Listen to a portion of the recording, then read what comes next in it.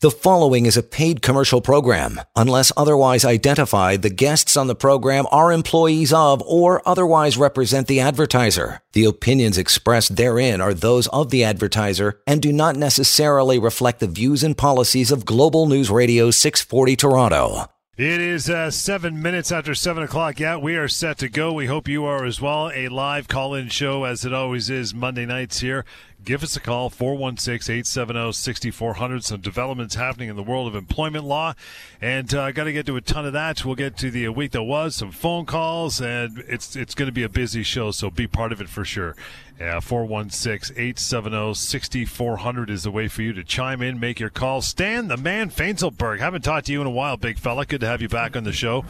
You know, holding the towing the line and doing all the good things that you're going to do. Now, there's some new stuff that came down. I know one of your guys, Chuck in the office, who's one of the brains behind the operation at the firm, sent you all an email about some details. I read this, and it might as well be in Swahili, for what I understood. So if you'd like to break it down a little for the common man, that'd be great. What's going on?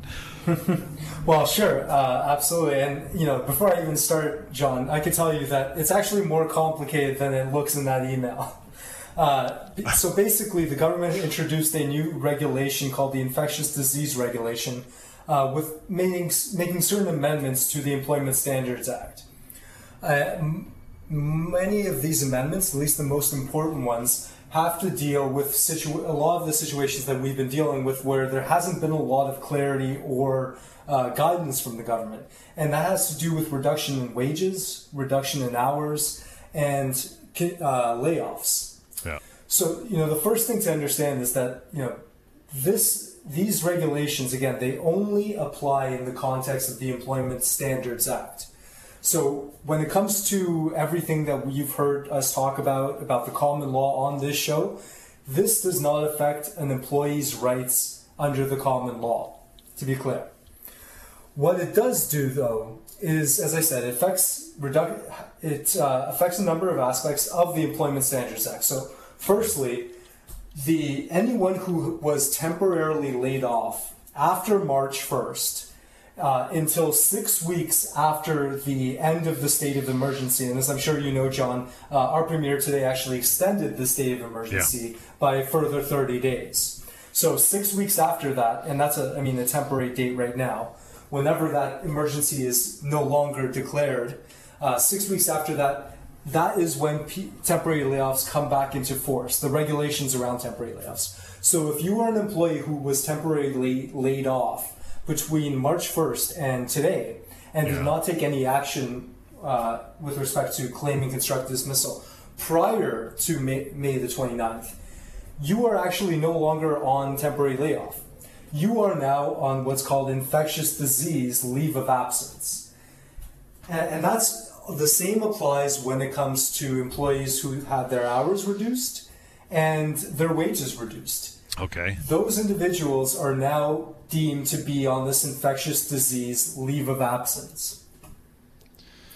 That is really the most, So now when this is done, when the emergency is done, and so long after this, then it switches over to temporary layoff if they're still not back at work. Well, it's not clear that the 13 weeks, or 35 weeks, whatever situation you're dealing with, starts running from that time.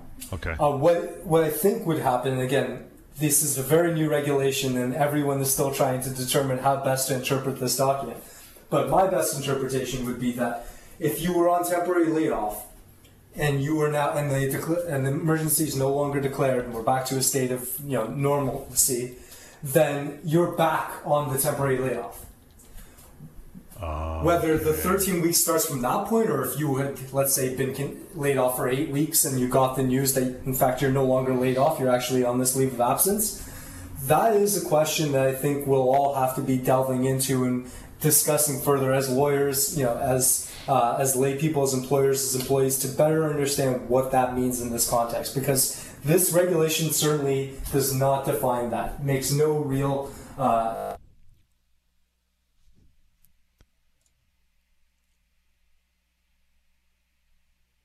legislation to help guide employers, employees, lawyers as to what is the proper interpretation of what the proper effect is. But as it stands right now, it's very difficult to ascertain. So do you know at this point if I am on this infectious disease leave and I still want to claim constructive dismissal, I don't want to hang around, can I do that? Because that's common law. Right, and the question is if you can still claim constructive dismissal under the common law, then this should not really affect your right to do so. In fact, it has exceptions for people who would claim constructive dismissal from May 29th retroactively. So if you've already engaged in a process to resign because you felt that you were constructively dismissed, this act is not retroactive. You can continue to move forward with your action and go and claim your rights.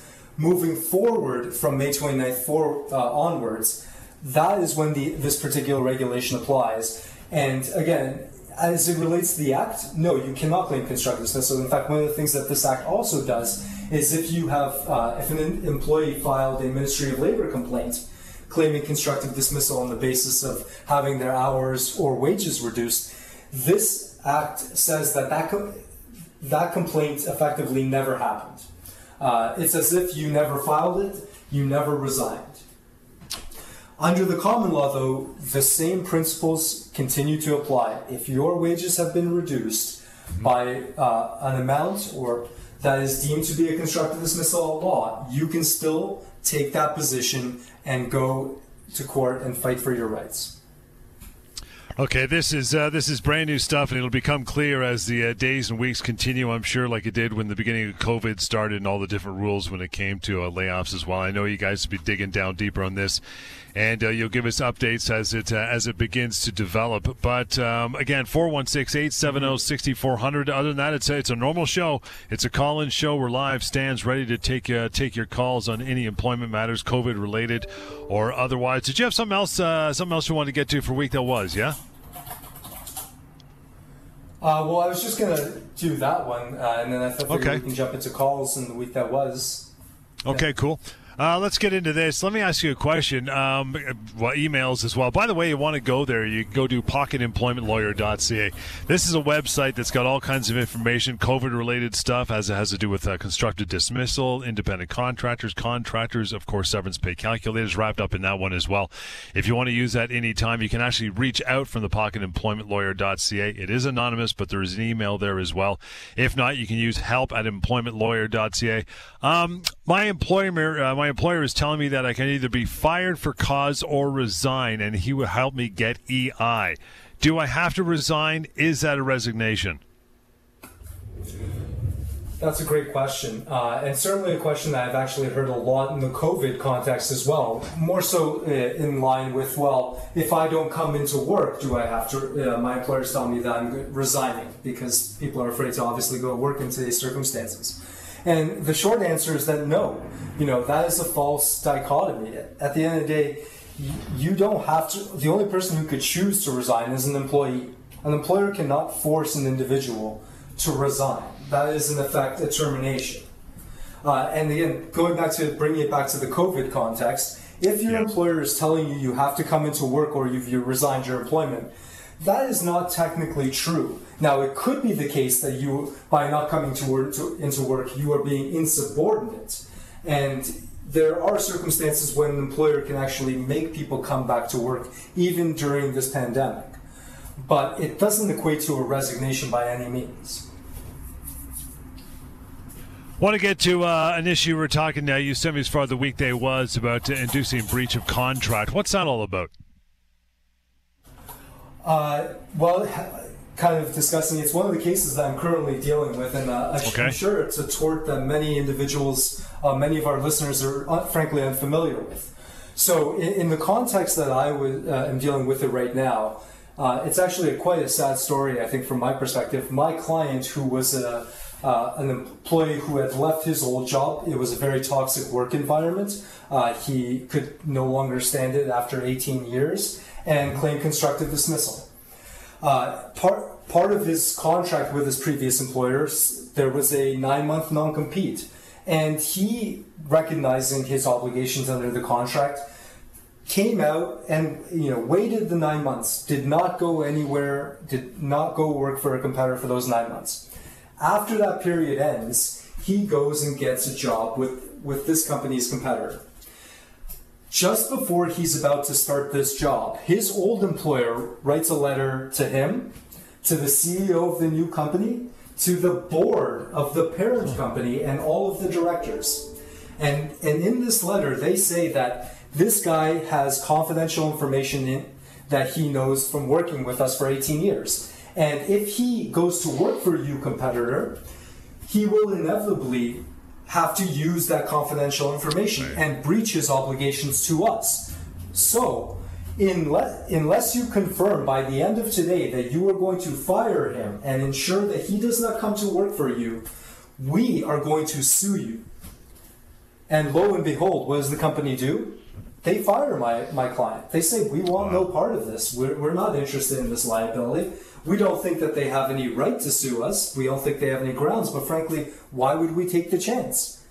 And that is, in essence, inducing breach of contract. A third party came in and broke a contract between two other parties. And so kind of just to break that down even further and discuss the elements here that are at play when it comes to inducing breach of contract. So number one, you have to have a valid and enforceable contract. In this instance, in the employment context, that's usually not really in question. I mean, even if you don't have a written contract, you know that somebody has agreed to hire you and you've agreed to start working for them. In essence, that's an oral contract, and that is a valid, enforceable contract. Secondly, the defendant must be aware of this contract. I mean, again, in our situation, we actually don't even know how the employer came to learn of it, but they did somehow, and they were certainly aware of the contract. The next point is that the defendant has to have intended to cause the breach, and this is usually the difficult one to prove.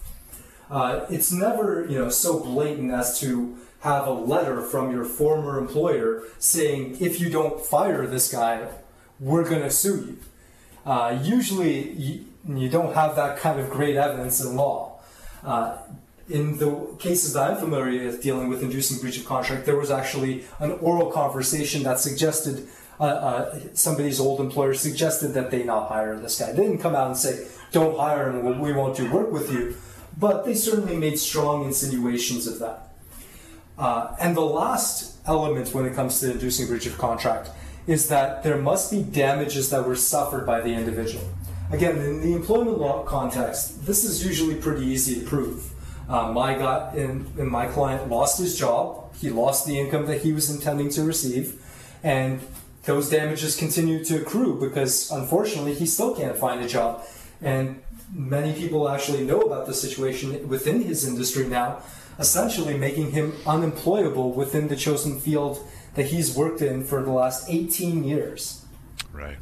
Yeah. So, yeah, it's certainly not something you come across a lot, John. It's one of those rare torts. But, this is an interesting case, and I'm very gung-ho about it. I don't like it when employers treat employees in such callous and malicious ways. And I'm looking forward to seeing what the court says. We'll take a quick break here, get to it. You got to have some phone calls for Stan. Bring it on. The show is for you. It is a call-in show, 416-870-6400. That, and we'll bounce back to the emails. That is help@employmentlawyer.ca. Employment Law Show, Global News Radio. You are listening to a paid commercial program. Unless otherwise identified, the guests on the program are employees of or otherwise represent the advertiser. The opinions expressed therein are those of the advertiser and do not necessarily reflect the views and policies of Global News Radio 640 Toronto. Yeah, you have any questions for Stan?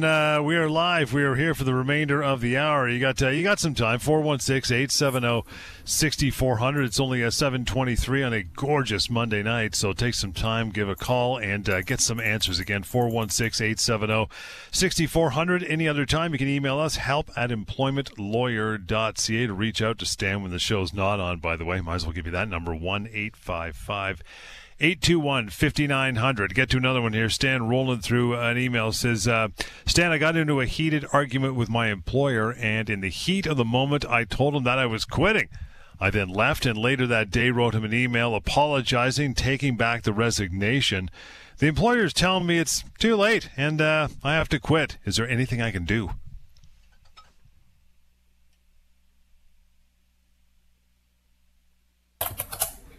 Hi, can you hear me? Yeah, there you are. There you are. Sorry, we got a little technical difficulties. There you are. And we're back. I'm going to read that email to you again, Stan. Hopefully you stay connected. This one here says, Stan, I got into a heated argument with my employer, and in the heat of the moment, told him that I was quitting. I then left, and later that day wrote him an email apologizing and taking back the resignation. Employer's telling me it's too late. I got to quit. Is there anything I can do? Yeah, there's absolutely something you can do because, in effect, that is not a true resignation. So for at law, for a resignation to be effective, it has to be both clear and unequivocal. Mm-hmm. And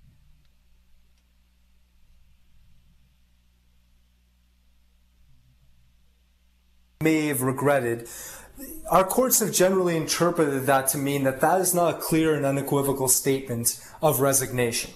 So in this particular instance, where this gentleman was very clearly upset, may have said some things that he regretted, and then came back, thought about the situation, thought about what he said, and sent an email that same day saying that he was apologizing, did not wish to resign. If the employer does not choose to take him back, then that's effectively a termination, because at law that person did not resign. It was not clear and unequivocal statement in the situation.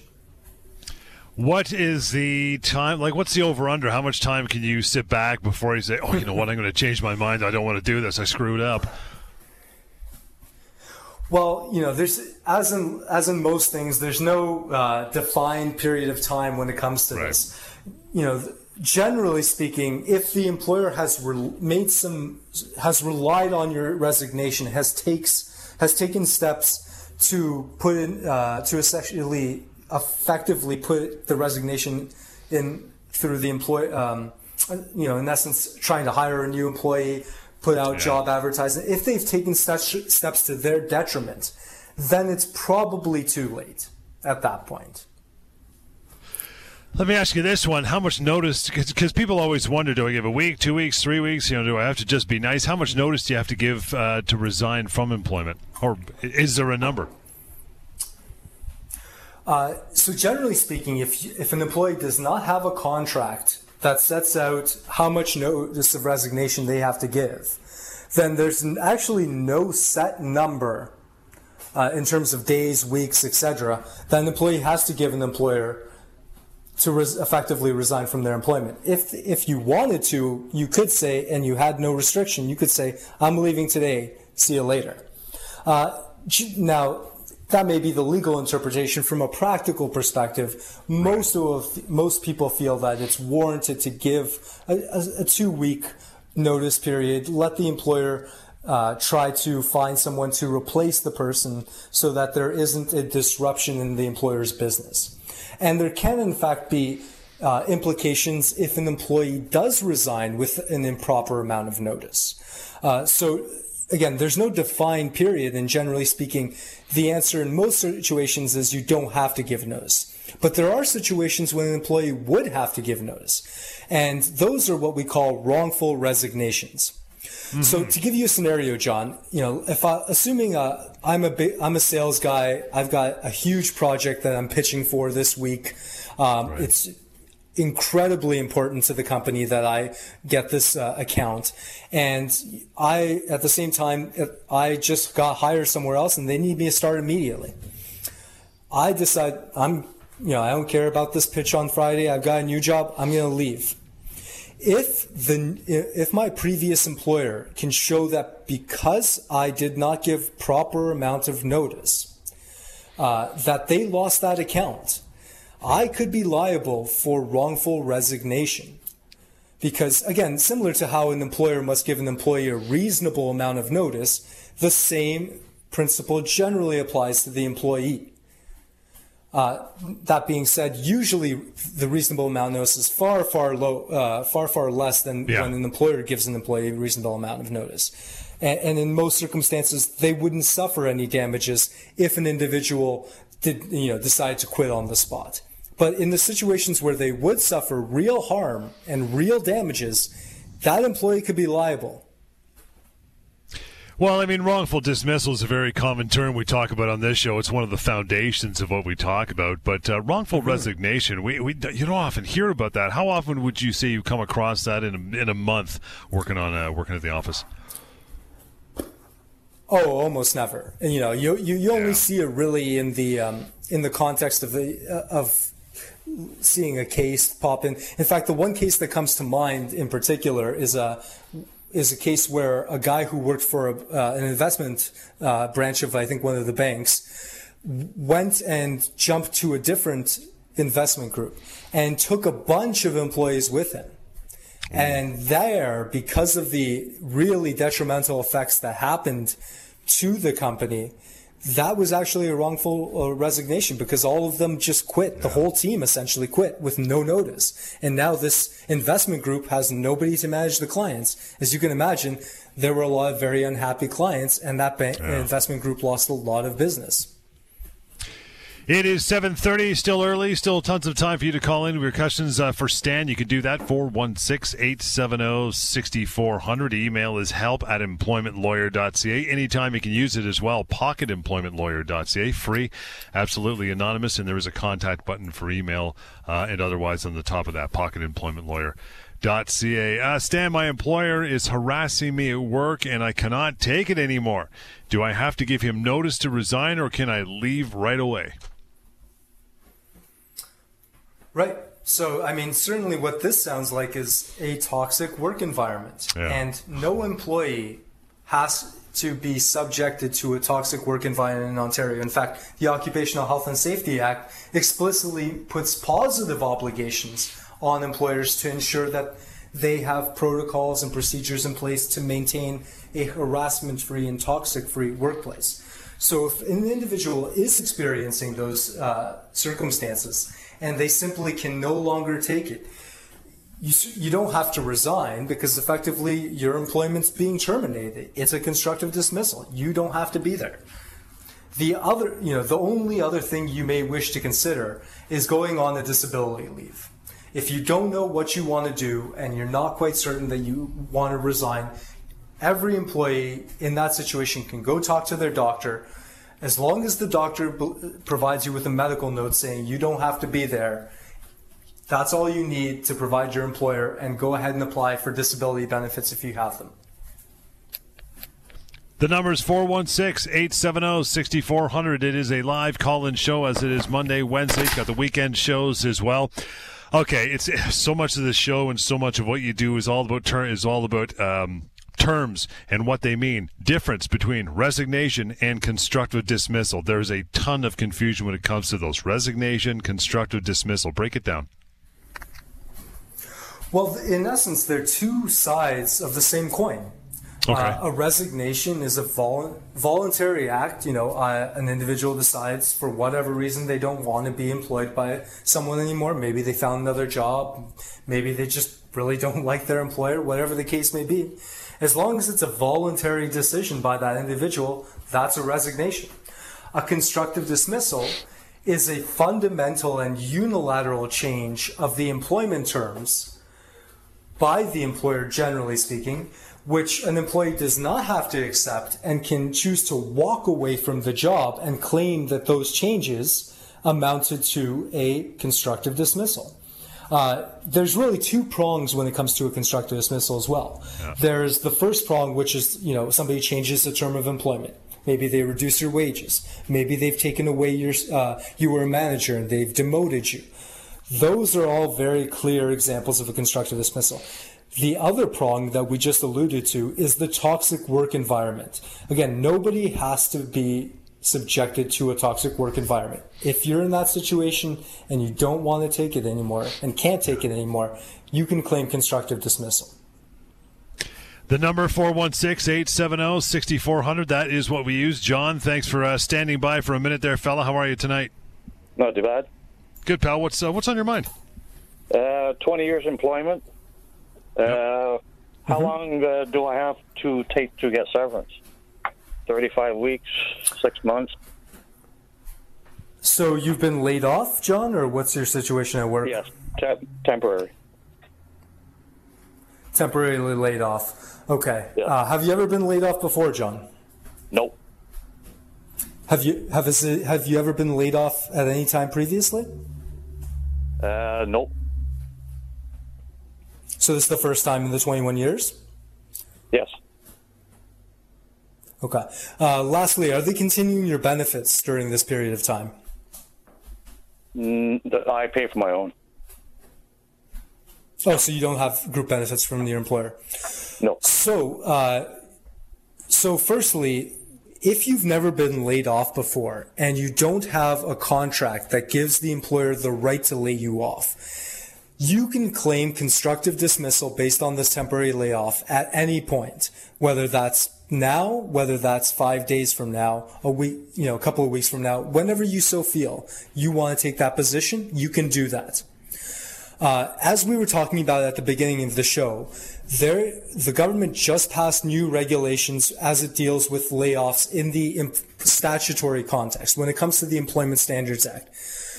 If you were laid off after March 1st and are currently on layoff, have not been recalled, you are actually no longer on a temporary layoff. You are now on infectious disease leave of absence. Okay. So under one regime, you can claim constructive dismissal right now. And if you want to discuss that further, John, I strongly encourage you to contact my office tomorrow morning. Be happy to chat with you about it. Under the statutory regime, with the new regulation passed by the government, you cannot claim constructive dismissal. And in fact, your temporary layoff is effectively suspended right now. Right. Okay. So when that's lifted, what's the limit though? 2 years, 6 months? 2 years is the limit for when you can take an action in Ontario from the time when that you discovered you had a cause of action. So if you're laid off right now, the new regulations are in force until 6 weeks after the emergency declaration is lifted. Currently, I believe the emergency declaration is scheduled to be lifted in early July. So it would be 6 weeks after that is when you can say under the act that you've also been terminated. However, as I've stressed, again, under the common law, you don't have to wait for that. If you want to proceed with a constructive dismissal right now, it certainly sounds like you have the grounds to do that. Even though it's COVID? Even though it's COVID, there's no indication that COVID creates any exceptions to the common law, and certainly this new regulation did not carve that out. As we've been discussing it, if the government intended to do that, it would have said so explicitly. Since it did not, the only interpretation that we can lead to is the fact that it had no intention to suspend constructive dismissals in the common law context. Mm-hmm. All right. All right, John, I'm going to leave you there, and I'm going to give you the number to reach out to Stan afterwards and continue the conversation if there's any confusion, which there probably is moving forward for sure with most people. 1-855-821-5900. That is the number, 1-855-821-5900. Email help@employmentlawyer.ca. But here and now, it's 416-870-6400. Moving on to Tony. Tony, thanks for patiently standing by. How are you? Hey, Tony. Oh, Tony's gone. Never mind. We lost Tony. Tony, you want to call back? Feel free to do so. We got open lines and room for you. In that regard, moving on to James. James emails in, says, Stan, I just started working for a new company. I've been asking them to provide me with an employment contract for the last 2 weeks, but the HR person keeps putting this off. Do they have to provide me with an employment contract? No, James, no. Don't do that. Don't do that. Yeah, I know. So many employees feel like they need to have that written documentation for it to feel real almost, right? Security. Without that documentation, am I even employed? And the unequivocal answer here is that, yes, you are employed. And in fact, you have a contract, James. It's not written down, but it is both oral and implied. So, whatever you do, you should stop asking for that employment contract. Don't worry about it. If you've been working there, you can assume you're fine. The number one reason for an employment contract is to protect the employer. It is not to protect employees. It's to protect employers from liability. Employees, I can't stress this enough. The best situation you could be in is having absolutely no written contract whatsoever.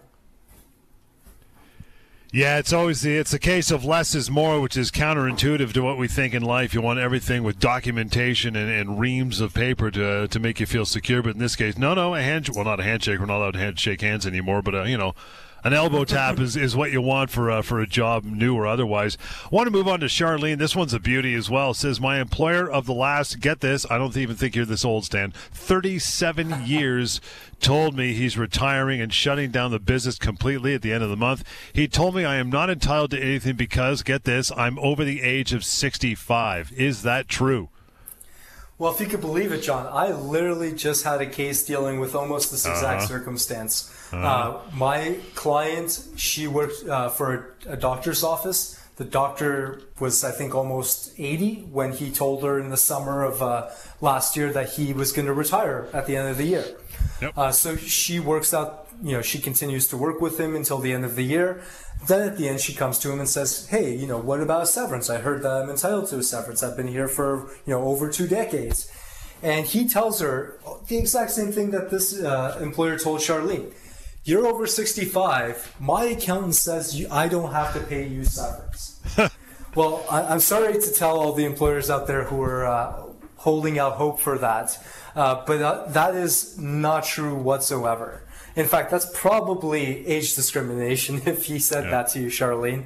The fact is that every employee in Ontario who has been terminated is entitled to a fair severance.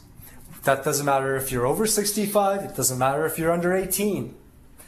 You get the same entitlements you get based on your age, position, length of employment, and ability to find new employment in the future.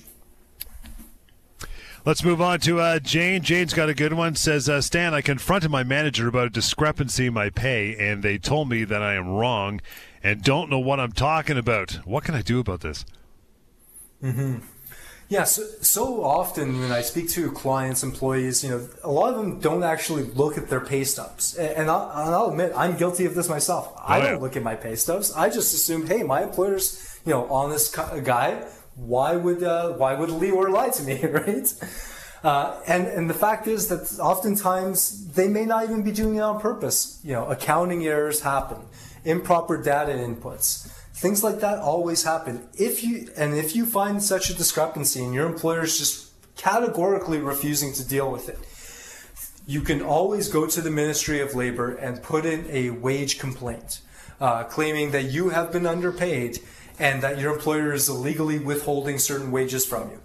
Again, as the ministry does, they will investigate and come to whatever conclusion they ultimately reach. And if that conclusion is, hey, this employee has been underpaid, they will issue an order to your employer and force them to pay you what you're owed.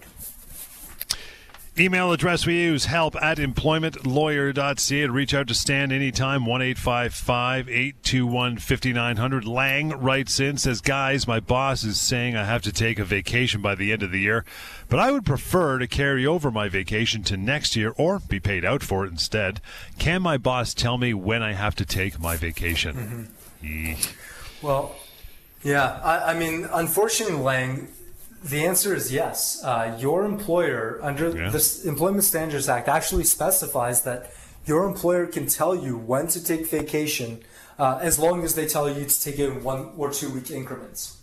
So in this situation, if your employer is saying, hey, you got to take vacation over Christmas break and you don't want to because you probably would rather get the statutory holiday pay and things like that, then that's unfortunate, but your employer is allowed to dictate that to you based on the legislation. We'll get to Bill here. Bill says, guys, my boss told me that things are slow and he might need to lay me off. I've not been laid off before, and I know this is how he likes to get rid of people from the company. Sneaky. What can I do in this situation? It's a great question, Bill, and I think a very timely question right now because I, too, have seen a lot of people and have my own suspicions that people are, unfortunately using COVID as a way to try to get rid of people without paying them their fair share. And so if you feel that that's what your employer is doing to you, I mean, number one, if you've never been laid off before and you don't have a contract that says they can, they're not allowed to lay you off. That's a clear constructive dismissal.